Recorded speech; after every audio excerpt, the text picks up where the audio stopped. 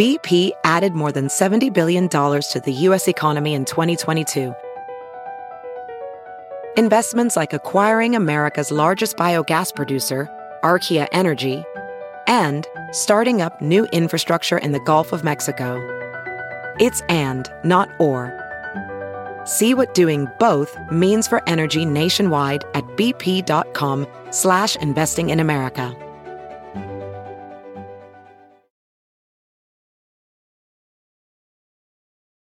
Hey, Judging Freedom fans, never miss an episode of Judge Napolitano's Judging Freedom. Grab the audio version on Apple Podcasts, iHeartRadio, Amazon, or wherever you get your podcast. Get the audio version of Judging Freedom. Subscribe today.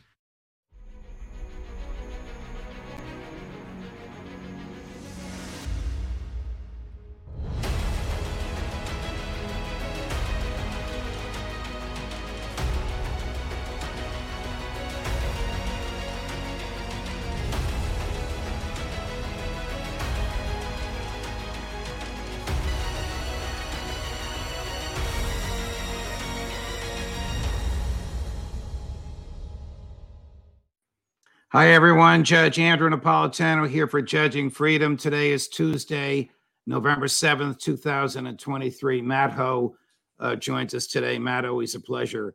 Thank you for coming back on the show. I want to prevail on your expertise, not just your years in the United States Marine Corps, but also your time in the State Department. Over the weekend, General Zaluzhny, who is the commander of all Ukrainian troops, said that the war with Russia is essentially at a stalemate, and President Zelensky's people erupted publicly and condemned what he said. What does that tell you? Thanks for having me back on, Judge. I think General Zaluzhny has gotten to the point where he can't continue to go forward with the charade.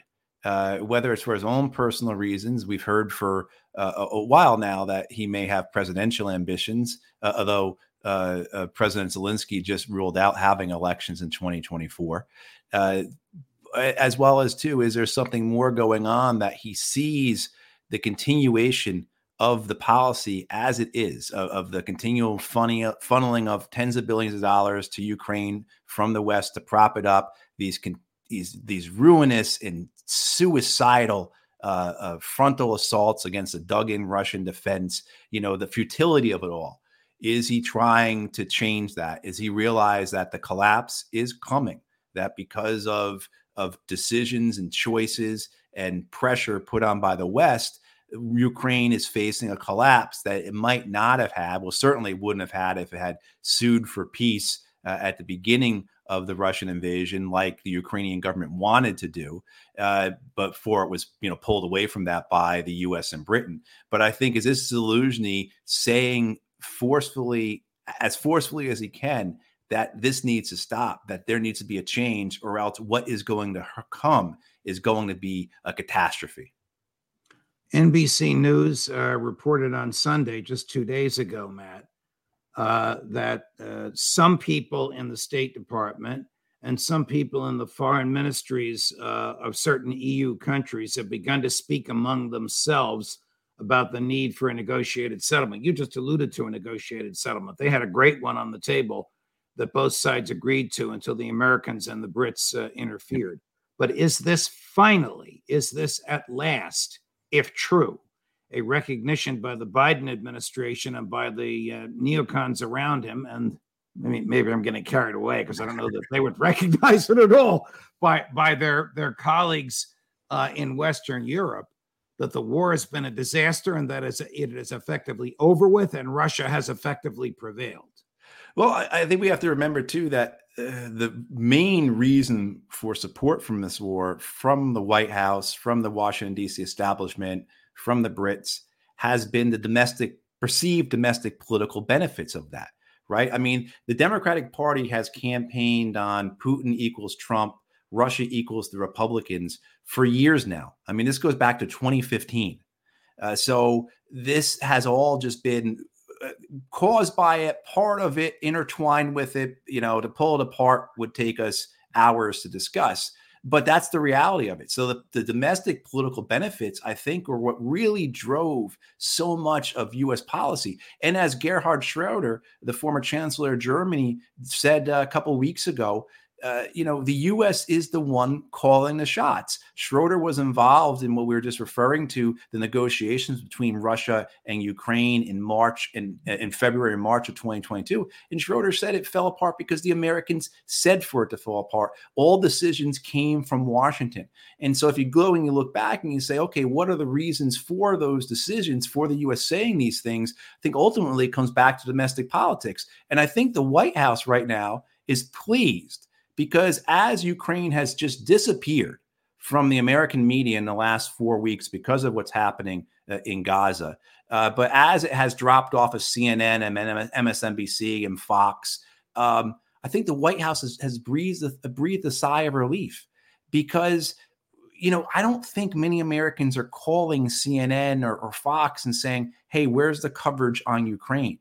Right. So I think that the great hope that this war would just kind of go away, that was what I think many in the White House and the Democratic Party have been hoping for a number of, ever since they got past the illusion that the great offensive of 2023 was going to win this war, after reality just really smacked them in the face. I think that hope of it just going away now seems possible. Do you think that the Victoria Nulands and Lindsey Grahams of the world, particularly those who have levers of influence to pull in the American government, are giving up the ghost on Ukraine because of the most favored nation status of Israel? I think what we've definitely seen, of course, is that Israel is the priority. And this would be a lesson to all nations around the world. And this is certainly contributing to the multipolarization of the world for institutions like BRICS gaining favor, attracting more members. This idea that you can't trust the United States. We've said it before. I mean, every other guest on your show, Judge, says it because it's just such a great thing to quote. But Kissinger saying it's dangerous to be an enemy in the United States, deadly to be a friend. I mean, so the Ukrainians are turning into the new Afghans. And I think nations around the world saying, I don't want to be the next Ukrainians, particularly how clear it is that it will be. The Americans are okay with it just being us and Israel against the world. And certainly the Israeli government under Benjamin Netanyahu, this idea of Israel as a modern Sparta, as fortress Israel, as Israel against the world, which is biblical, right? I mean, that refers back to, that's Old Testament type of theocracy of us against the world. As with the U.S. as their benefactor, that's politically advantageous. But this idea that somehow the White House may now see an opportunity to get away from Ukraine, the fact that you had the head of Ukrainian armed forces call the war a stalemate. I mean, the idea that a military, the top general would speak in such a way is, even during our worst times in Iraq and Afghanistan, you never heard American generals talk that way when it was clear that we were losing. We were clear it was hopeless. The closest you come, I guess, is General McChrystal in 2009 saying that we're losing the war. But that was all just part of the propaganda PR machine to get more troops to be sent in. In this case with Zelensky, he did present a wish list of this is what I want. We can still turn this way around. But I think most people see through that and they realize the desperation of the situation. And that, again, because of the decisions made by the West to back up this incredibly corrupt kleptocracy, this house of cards in Kyiv that's dominated by right-wing nationalists with Zelensky as a figurehead, the ruinous decisions to defend Bakhmut at the cost of tens of thousands of Ukrainian soldiers, then this completely idiotic and suicidal frontal assault into the teeth of a well-prepared Russian defense has left the nation at the point of collapse. And of course, the entire country is propped up by foreign assistance. If the U.S. and the IMF or the World Bank stop sending money to Ukraine, people don't get paid. And we're not talking about the soldiers. We're talking about people working in the hospitals, people who are driving buses, people, so the fact that this is so precarious, that it is as if you were walking across the rotten floorboards of a very old house, and every step you're expecting to go through that floor,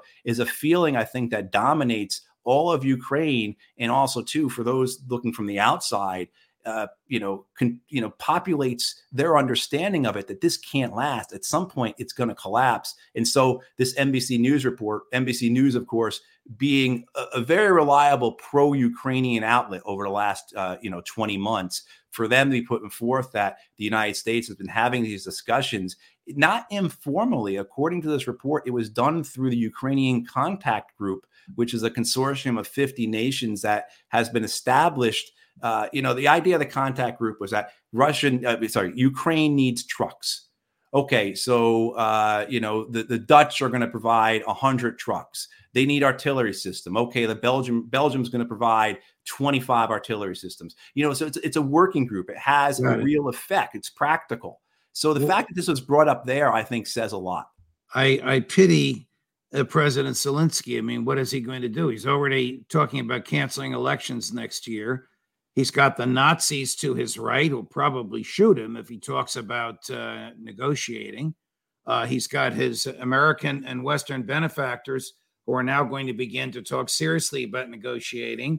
He's got the House of Representatives, which doesn't want to give him another nickel, no matter what Mitch McConnell in the Senate wants. What's he going to do? I guess move to Miami or Paris. Welding instructor Alex DeClaire knows VR training platforms like Forge FX help students master their skills. There's a big learning curve with welding. Virtual reality simulates that exact muscle memory that they need. Learn more at meta.com/metaverseimpact. As you write your life story, you're far from finished. Are you looking to close the book on your job? Maybe turn a page in your career? Be continued at the Georgetown University School of Continuing Studies. Our professional master's degrees and certificates are designed to meet you where you are and take you where you want to go. At Georgetown SCS, the learning never stops, and neither do you. Write your next chapter. Be continued at scs.georgetown.edu/podcast. Right. This story, I read a thing that his family is in Israel. I don't know how true that is or not, but Nabila, right. But certainly that idea. And we've seen that before. We've seen other American puppet figureheads, other American, leaders of proxy regimes face the same consequences. I'm actually unsure where Ashraf Ghani is right now, the former leader of Afghanistan. But what does he do? What is available to him? And we talked about this last week, Judge. There was that article in Time magazine that described Zelensky's descent into madness. He's delusional. He's messianic. This is what his people are saying.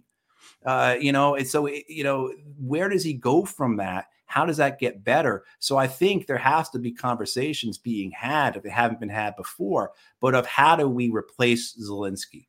How do we right this problem? How do we, and he's already said he's not going to have elections. So we can't go the route that we did in Afghanistan, where we can get Ghani to come in to replace Karzai through the elections. So now you're talking about a more hard coup. Do we kill this guy? How do we make this guy not a problem? Because the other part of this is, if we get him out, he's going to run his mouth and say how he was betrayed, because he definitely feels betrayed. And I think he's got a right to feel betrayed. The U.S. came in. Well, this is the way, back to Kissinger, this is the way the U.S. treats its friends when they no longer suit the dominant political narrative. We betray them. Switching gears to the other, of course, hot topic, arguably hotter. Has Israel codified into its public policy the concept of collective punishment?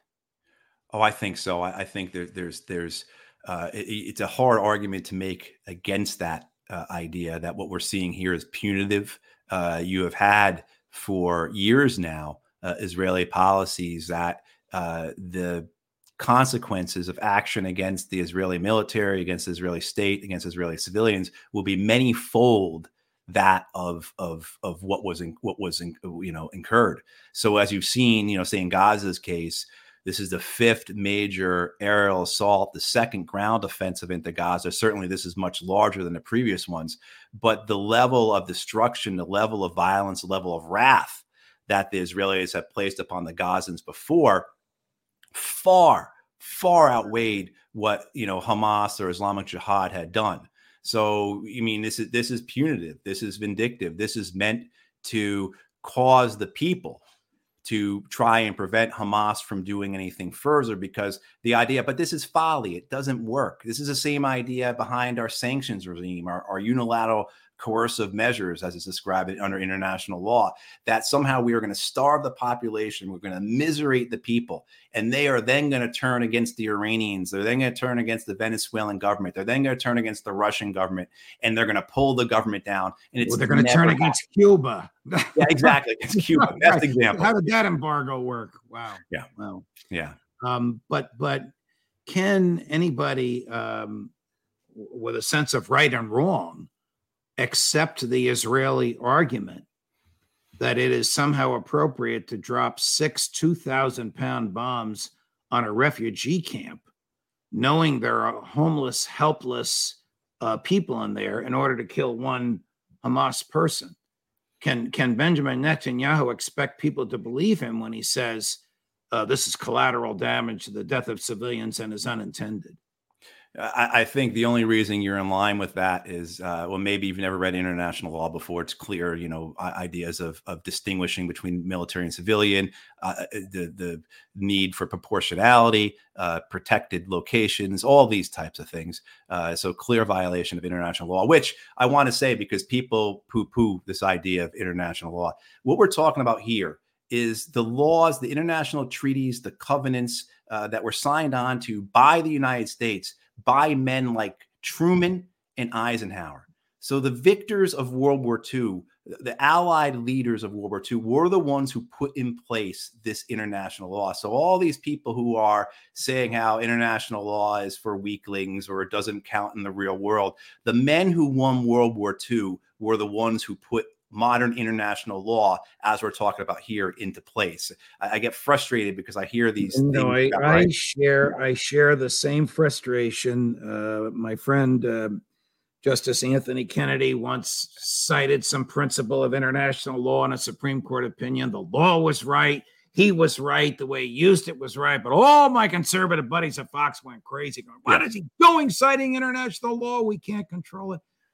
It happens to be a principle of law that we created and we embraced. And of course, Israel is a signatory to all of this, as is Russia, as is Ukraine, when they signed the United Nations Charter and the treaties emanating from it as well. Do you think that Hamas banked on and intended this severe overreaction on the part of Israel in an effort to goad places like Turkey, Jordan, Iran, and Lebanon into considering violence on their own against Israel? I think it comes back to this idea that Hamas needs Israel and Israel needs, or at least Netanyahu government needs Hamas. I think the predictability of Israel's response was there, right? The best predictor of future behavior is past behavior. And you've seen how Israel has responded, as well as their pronouncements, as well as doctrine, both written down and kind of that exists, informally. So I think Hamas, this idea I struggle with. What was Hamas trying to do here? And we've got to be very careful that we don't forget that Hamas has a theocratic leadership, that they have hero complexes, that they see themselves as the great liberation struggle of their people.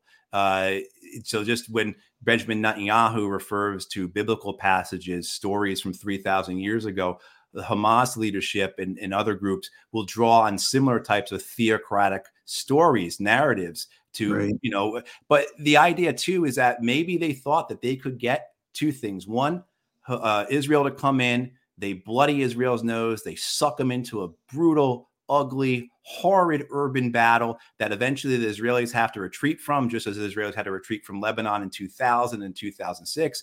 And then the other aspect is maybe the strategy was, this will get Hezbollah to come in the war. This will get Syria to come in the war. This will get, potentially Turkey to come in the war. I think those things are not going to happen unless there is some type of accident, something that causes dominoes to fall. There's an involuntary, pull of these nations into the war. But I think that's what Hamas was calculating, as well as that they want to be viewed as this solidifies their domestic political reputation. This solidifies themselves as the head of the resistance. Whether it's viewed from the outside because they were sidelined during the Abraham Accords. You had all the conversation about Saudi Arabia and Israel normalizing relations. The people of Gaza are just being punished. The fact that Israel killed a record number of Palestinians in the West Bank in 2022, they were on track to kill a record more, in 2023. And now, of course, they've done that in terms of the number of Palestinians killed in the West Bank. There were more than 200 killed prior to October 7th, about 150 killed since then. So I think they were looking to solidify their place as the leader of the resistance, both as viewed from outside Palestine and from inside Palestine. But certainly you look at this and you say, my God, why would you do this to your people? Why would you pull the house down around you? Tell me about your former colleagues at the State Department. They work for Antony Blinken, and he works for Joe Biden, two people who have stated publicly over and over again that they have unconditional support, and the government that works for them will have unconditional support for Israel. Yet, dozens of full-time, non-political civil service employees in the State Department appear to be rebelling against this because of the brutality and ferocity of the IDF in Gaza. How does that work? I think what you're seeing here with these dissent cables, and Politico just reported on one. I guess Politico got to see it. I wish Politico had published it. But this idea is that there are internal dissent channels within the State Department that were created during the Vietnam War that allow for diplomats, civil servants, career employees to voice their frustration at policy. It's a way of venting steam. I don't know if any of it's ever had any effect. These decisions about policy with regards to Israel, especially, come from the White House. They come from Tony Blinken. So you're never going to see where mid-level, even senior level civil servants were going to have effect on the policy. Maybe ameliorate it, maybe change it in some ways, but overall, you're always going to have this support for Israel, this unconditional support. What I think you're seeing the frustration, besides the fact that they're part of a system that are run by men and women who have no intellectual or moral decency, is the aspect that they understand how counterproductive this is, how this makes regional stability in the Middle East much less likely. How this are they risking their jobs to challenge the president and the Secretary of State publicly? These are diplomats. It depends on how vocal they are. If they sign this dissent cable, they're not supposed to be punished or have any retribution. We say that, but we know how things actually work in organizations. So if you put your name down on something, it's very likely that 2, 3, 4 years from now, as you're competing for a promotion, as you are trying to get a spot in Paris or wherever it is you really want to go to, as you're trying to get onto a task force that has a lot of responsibility and that you really believe in, you may not get, because you're not a yes man or a yes woman. You're a liability. You're someone who's going to listen to their conscience and voice your disagreement rather than going along and getting along. So there is a potential consequence for these people who are speaking out. I'm glad to see it. I'm proud that they're doing it. I wish more like Josh Paul would resign. But at the same point, too, if you have all the good people resign, who are you left with? Yes. That's a real issue. I have a feeling that I am speaking with a non-yes man person when he was at the State Department. In fact, it's more than a feeling. I know that's the case. There's something to be said, Judge, for coming from New Jersey and having a big mouth. So, yeah. As if I don't know. But thank you. You're the best. Thank you, Matt. Thank you for your time. Thank you for your insight. Thank you for the personal touch. We'll talk to you again soon, my friend. Thanks, Judge. Of course. More as we get it. Colonel Karen Kwiatkowski at 3:00 today, and the inimitable Scott Ritter at 4:30. All of this Eastern Times. Judge Napolitano for Judging Freedom.